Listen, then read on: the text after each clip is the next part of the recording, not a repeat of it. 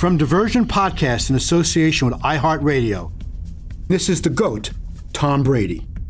Episode 4, Tom Takes the Torch. September 11th, 2001 was the worst day in the history of the United States. Today, our fellow citizens, our way of life, our very freedom came under attack in a series of deliberate and deadly terrorist acts. The victims were in airplanes or in their offices, secretaries, businessmen and women, military and federal workers, moms and dads, friends and neighbors. 4 planes were hijacked, 2 from Logan Airport in Boston, 1 from Newark Airport in New Jersey, and 1 from Dulles Airport in Virginia. One of the Boston planes crashed into the North Tower of the World Trade Center. The other Boston plane crashed into the South Tower. Both towers collapsed. Thousands of lives were lost. The Dulles plane crashed into the Pentagon, and the passengers on the Newark plane stormed the cockpit and forced the hijackers to crash in a field in Shanksville, Pennsylvania. The act of heroism likely saved many lives, with the White House potentially the hijackers' intended target. Nobody will ever forget where they were on 9/11. I live about 40 miles from the World Trade Center towers, which stood at the southern tip of Manhattan. The end of my street in the suburbs is on a bit of a hill, and that day I had a clear view of the smoke from the burning buildings billowing in the air. That was a Tuesday morning.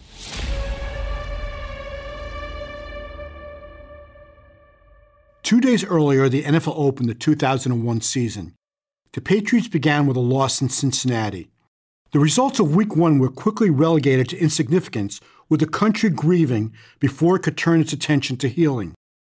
Sports was not on anybody's mind. Even so, the NFL had to make a decision about that weekend's games. The Giants and Jets players had already informed the NFL that they would boycott their games if the league tried to play. The city of New York was emotionally devastated, and the smell of fire was still in the air. And many players around the league also expressed no desire to get back on the field so soon. NFL Commissioner Paul Tagliabue had no choice, but he also did the right thing by canceling the games from Week 2 and tacking them on to the end of the regular season.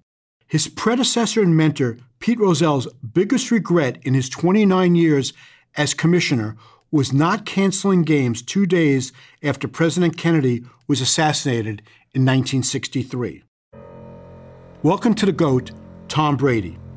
I'm Gary Myers, author of the New York Times bestseller Brady vs. Manning, and thanks so much for listening. I apologize for the somber beginning, but it ties into the most patriotic day in NFL history and one of the few moments in time that you can say without hesitation that an injury on the field completely changed the course of history in the NFL. This is episode 4, Tom Takes the Torch. September 23rd, 2001 was a Sunday the NFL resumed play. It was 12 days after 9/11. In practice that week, Patriots owner Robert Kraft approached guard Joe Andruzzi during warm-ups with a request. Andruzzi was from Staten Island, and his 3 brothers were members of the New York Fire Department who responded to the terrorist attacks at the towers. Their father was an NYPD captain. Kraft invited Andruzzi's brothers and father to be honored before the game against the New York Jets. Joe Andruzzi's 3 brothers were named honorary captains. Pre-game and halftime ceremonies honored the victims and first responders.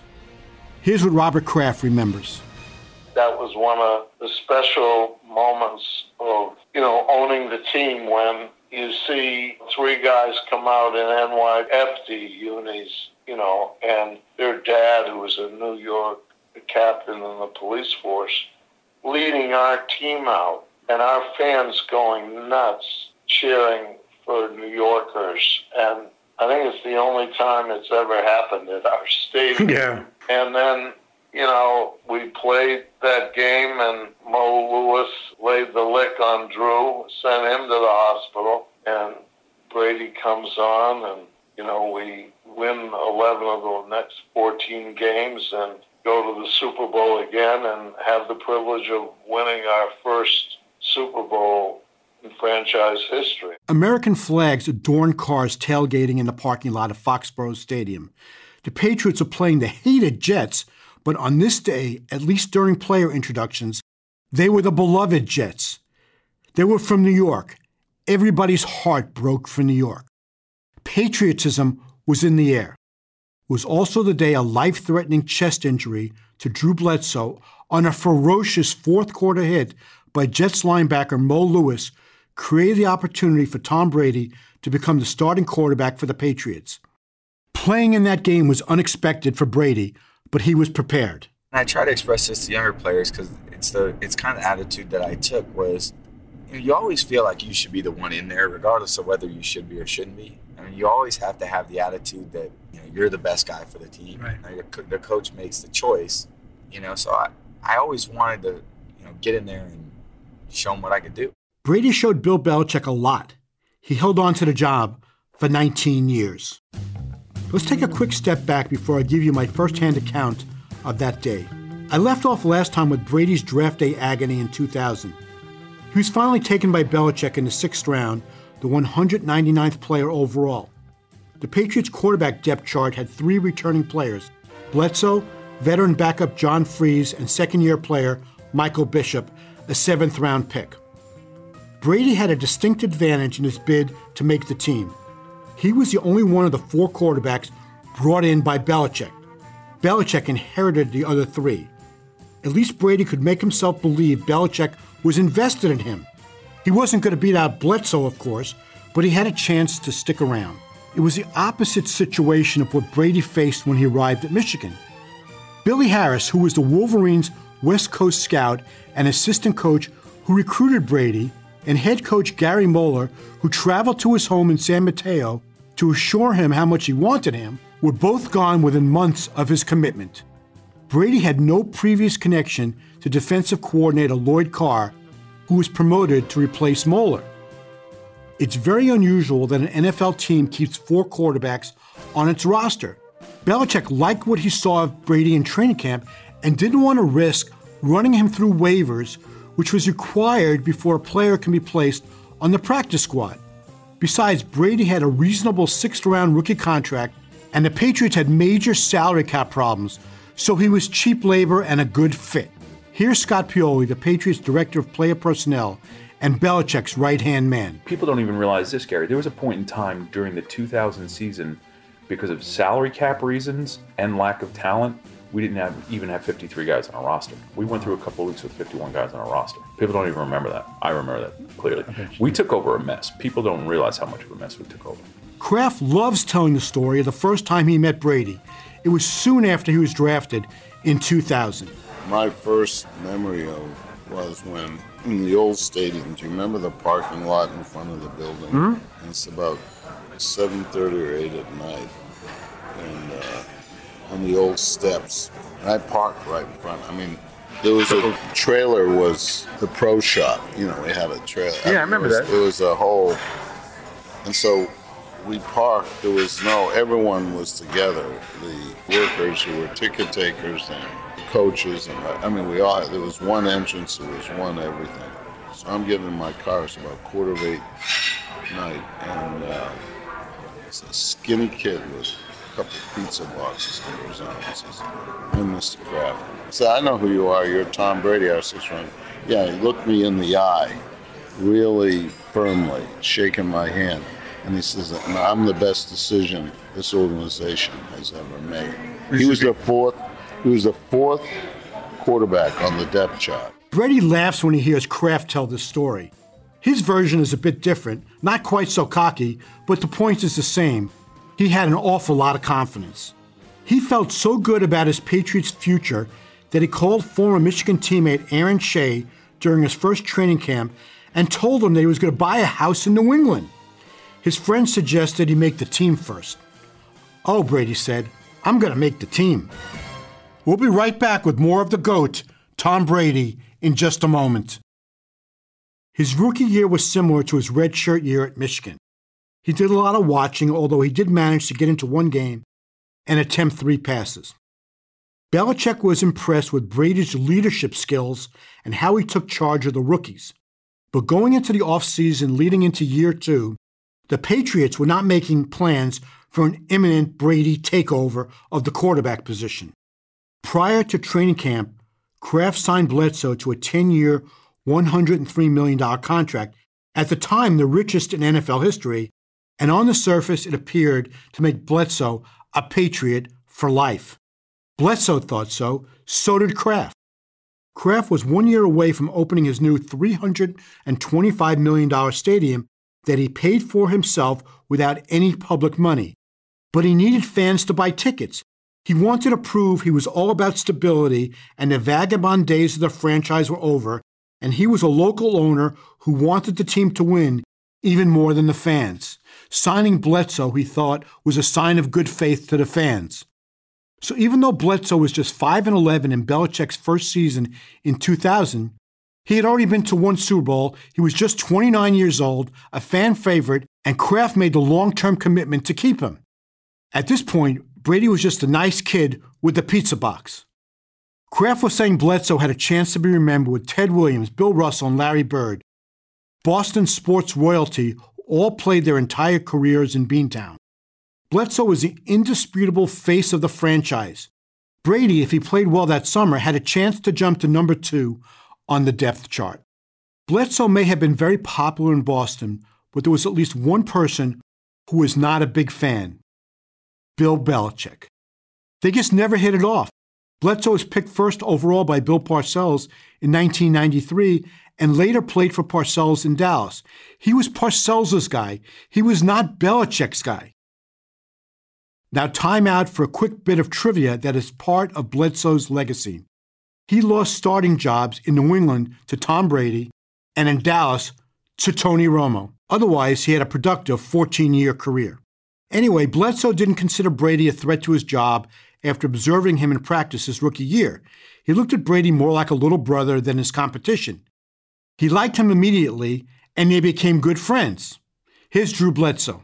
He was over at our house for a handful of times when he was a rookie, and my wife really liked him, and he knew the kids. Just really kind, just a good person. He was somebody that it was just very easy to like and get along with. And probably the highest praise that I could pay him, it was that my, when he was a rookie and hadn't really done anything yet, I actually called my financial advisor and said, hey, I know you guys only take on clients that you like and believe in, and it doesn't really necessarily matter what their net worth is. People that are good to deal with. I said, I've got a kid here. He may never be a starter in the NFL, but he's just a good person, and you'd enjoy the relationship because he's, But yeah, I think my quote was, he'll probably never be a starter in the NFL, but he'll probably be around for 10 years. People told me that you kind of looked at him as a little brother. I think that's probably true. I mean, we had him. He was around the house. We had little kids at that point, and just is and always has been just a good person. Even though he stole my damn job, it still makes it really easy to cheer for him because he's just a good person. Did he ever babysit the kids? No, he never babysat the kids. he drove a yellow Jeep, so I wouldn't leave him alone with our kids. Bledsoe thought more of Brady as a person than he did as a player who was going to take his job going into his second season. He was just good. I mean, he wasn't great. He wasn't exceptional. He wasn't, he could throw the ball to the right place and make the right read and did a nice job running scout team. But certainly when he was a rookie and even training camp for the second year, it wasn't a situation where I felt like, oh no, this guy's going to beat me out and take my job. That's never what it felt like. Bledsoe was not aware that Belichick was falling in love with Brady and actually wanted to name him the starter going into the 2001 season opener in Cincinnati. Scott Pioli fills us in. We were talking about it. It was an ongoing conversation. And why didn't he? There were a lot of things at play. We had a quarterback that was under a contract that had been proven. He was established in a lot of ways. He was the face of the franchise. Mm-hmm. And his skills hadn't completely declined. Here's some of the factors that prevented Belichick from benching Bledsoe and starting Brady to open the season. 1. Belichick went through hell in Cleveland in 1993, his third year with the Browns, when he benched and then eventually cut quarterback Bernie Kosar in the middle of the season. Kozar was a local hero from Boardman, Ohio, a suburb of Cleveland, and Belichick was an outsider from the Giants. Guess who the fans sided with? Not Bill Belichick. Although he was eventually proven to be right to move on from Kozar and replace him with Vinny Testaverde, Belichick lost the Browns' fans' support. 2. Kraft was extremely fond of Bledsoe. He had just signed him to that $103 million contract in the offseason. How could Belichick possibly bench Bledsoe before he played even one game under the new contract? The answer, he couldn't. The fact is, Brady outplayed Bledsoe by a lot in his second training camp in 2001. Belichick told Kraft that Brady had the most impressive training camp of anyone on the team. But Kraft insists Belichick never mentioned to him that he was considering going with Brady to open the season, and says if he was, he would have discussed it with him. Realistically, unless Belichick had decided to make that kind of drastic move, there was no reason to involve Kraft at all. But he sure did think long and hard about making the change. If there were no extenuating factors, Belichick would have gotten rid of Bledsoe, started Brady, and kept John Freese as the backup, or brought in another veteran. Instead, his hands were tied and he stuck with Drew Bledsoe. The Patriots opened the season with a 23-17 loss to the Bengals, a team that would finish the season with a 6-10 record. Bledsoe played well enough, throwing for 241 yards with 2 touchdowns and no interceptions, but he was sacked 4 times. In one season plus one game, Belichick was now 5-12 with Bledsoe as his quarterback.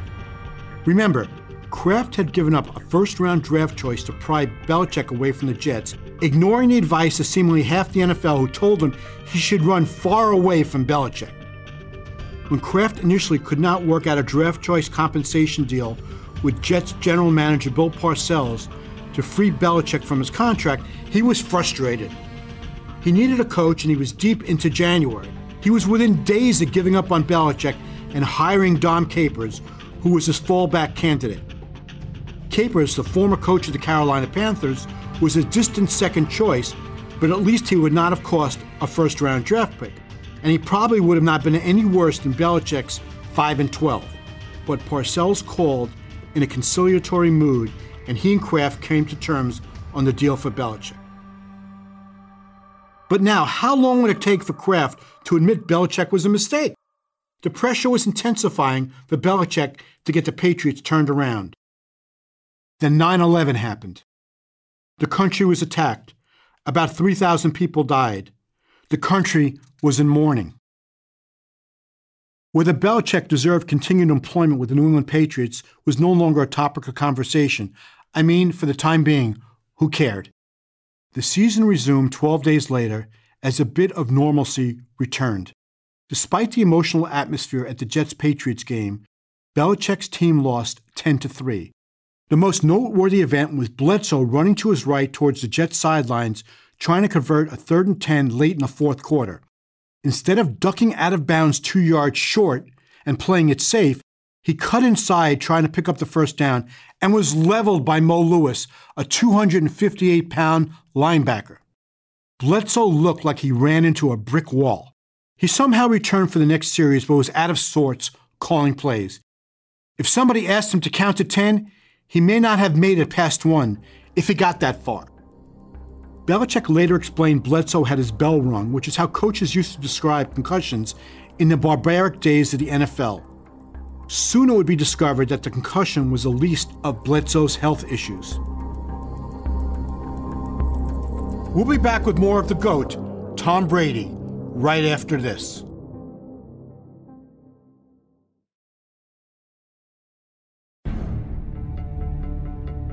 On the Patriots' last series, which began with 2:16 left in the game, I was standing around the 20-yard line on the Jets side of the field.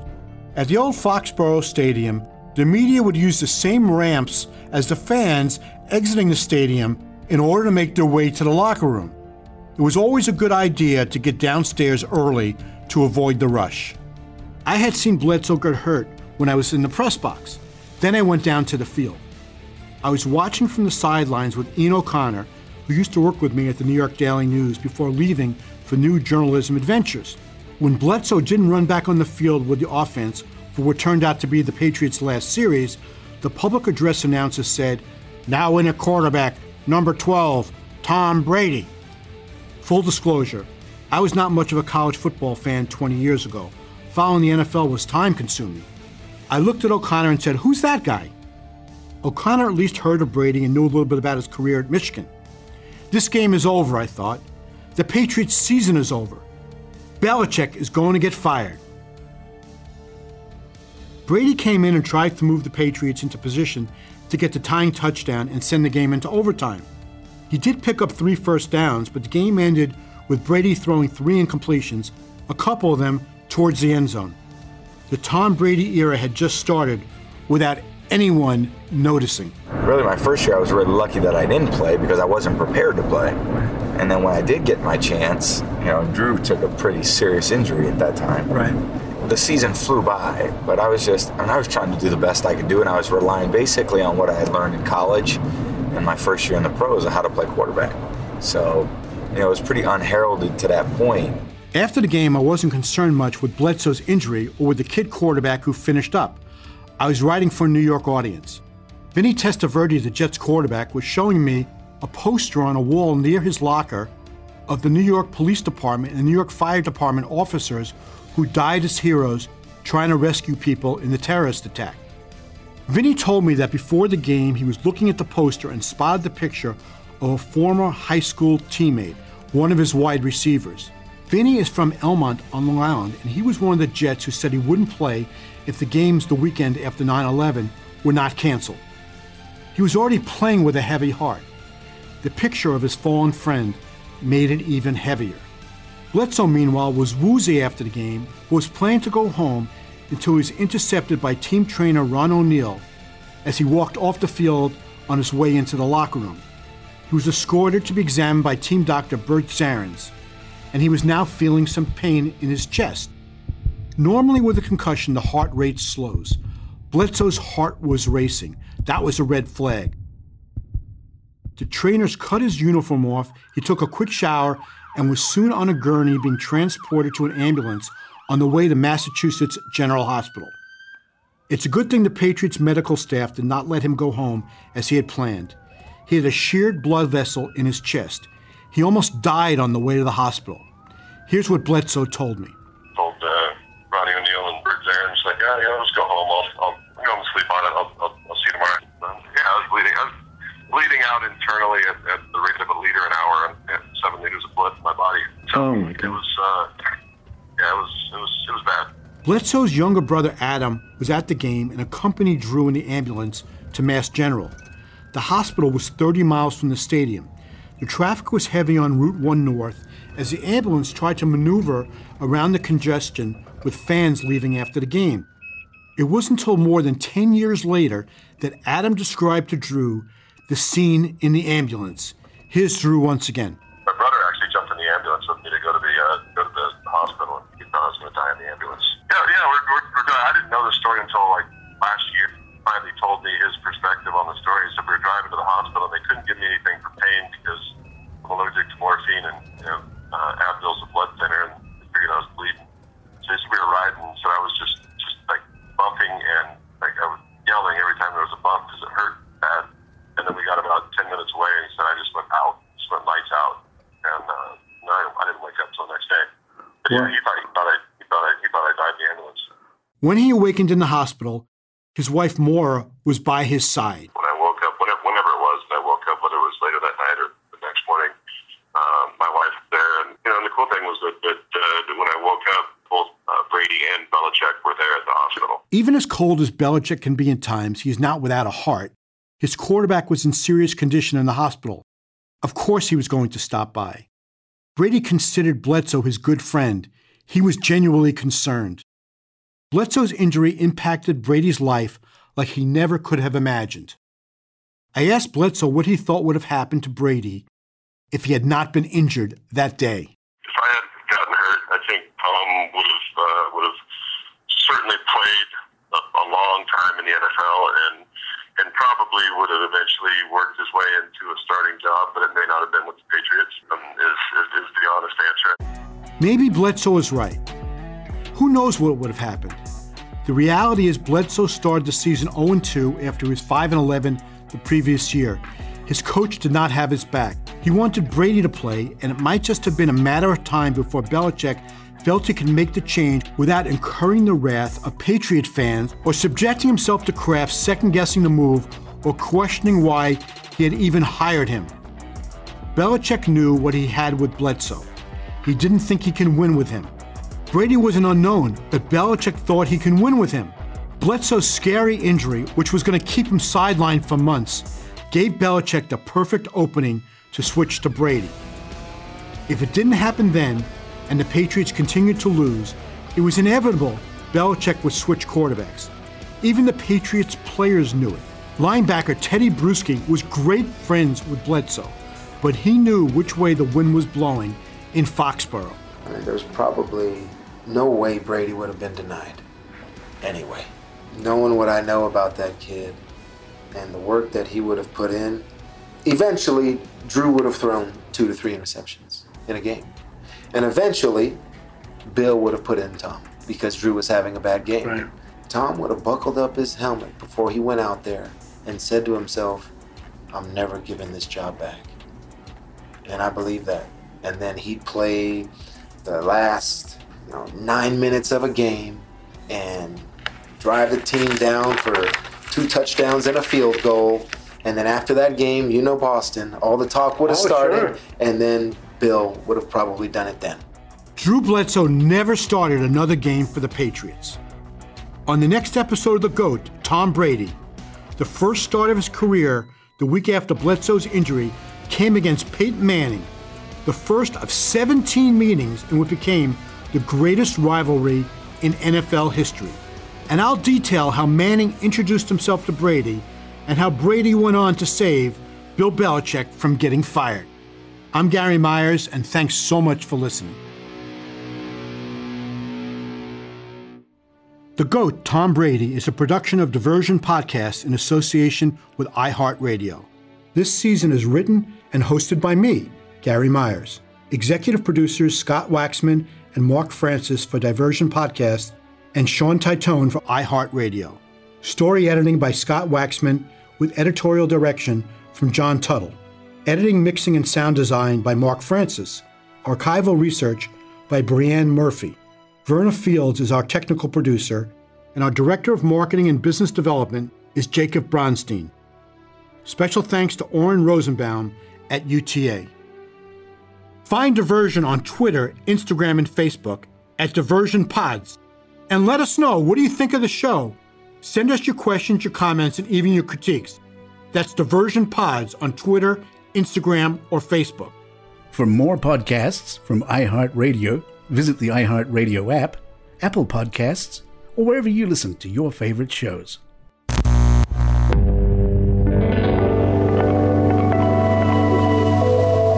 Diversion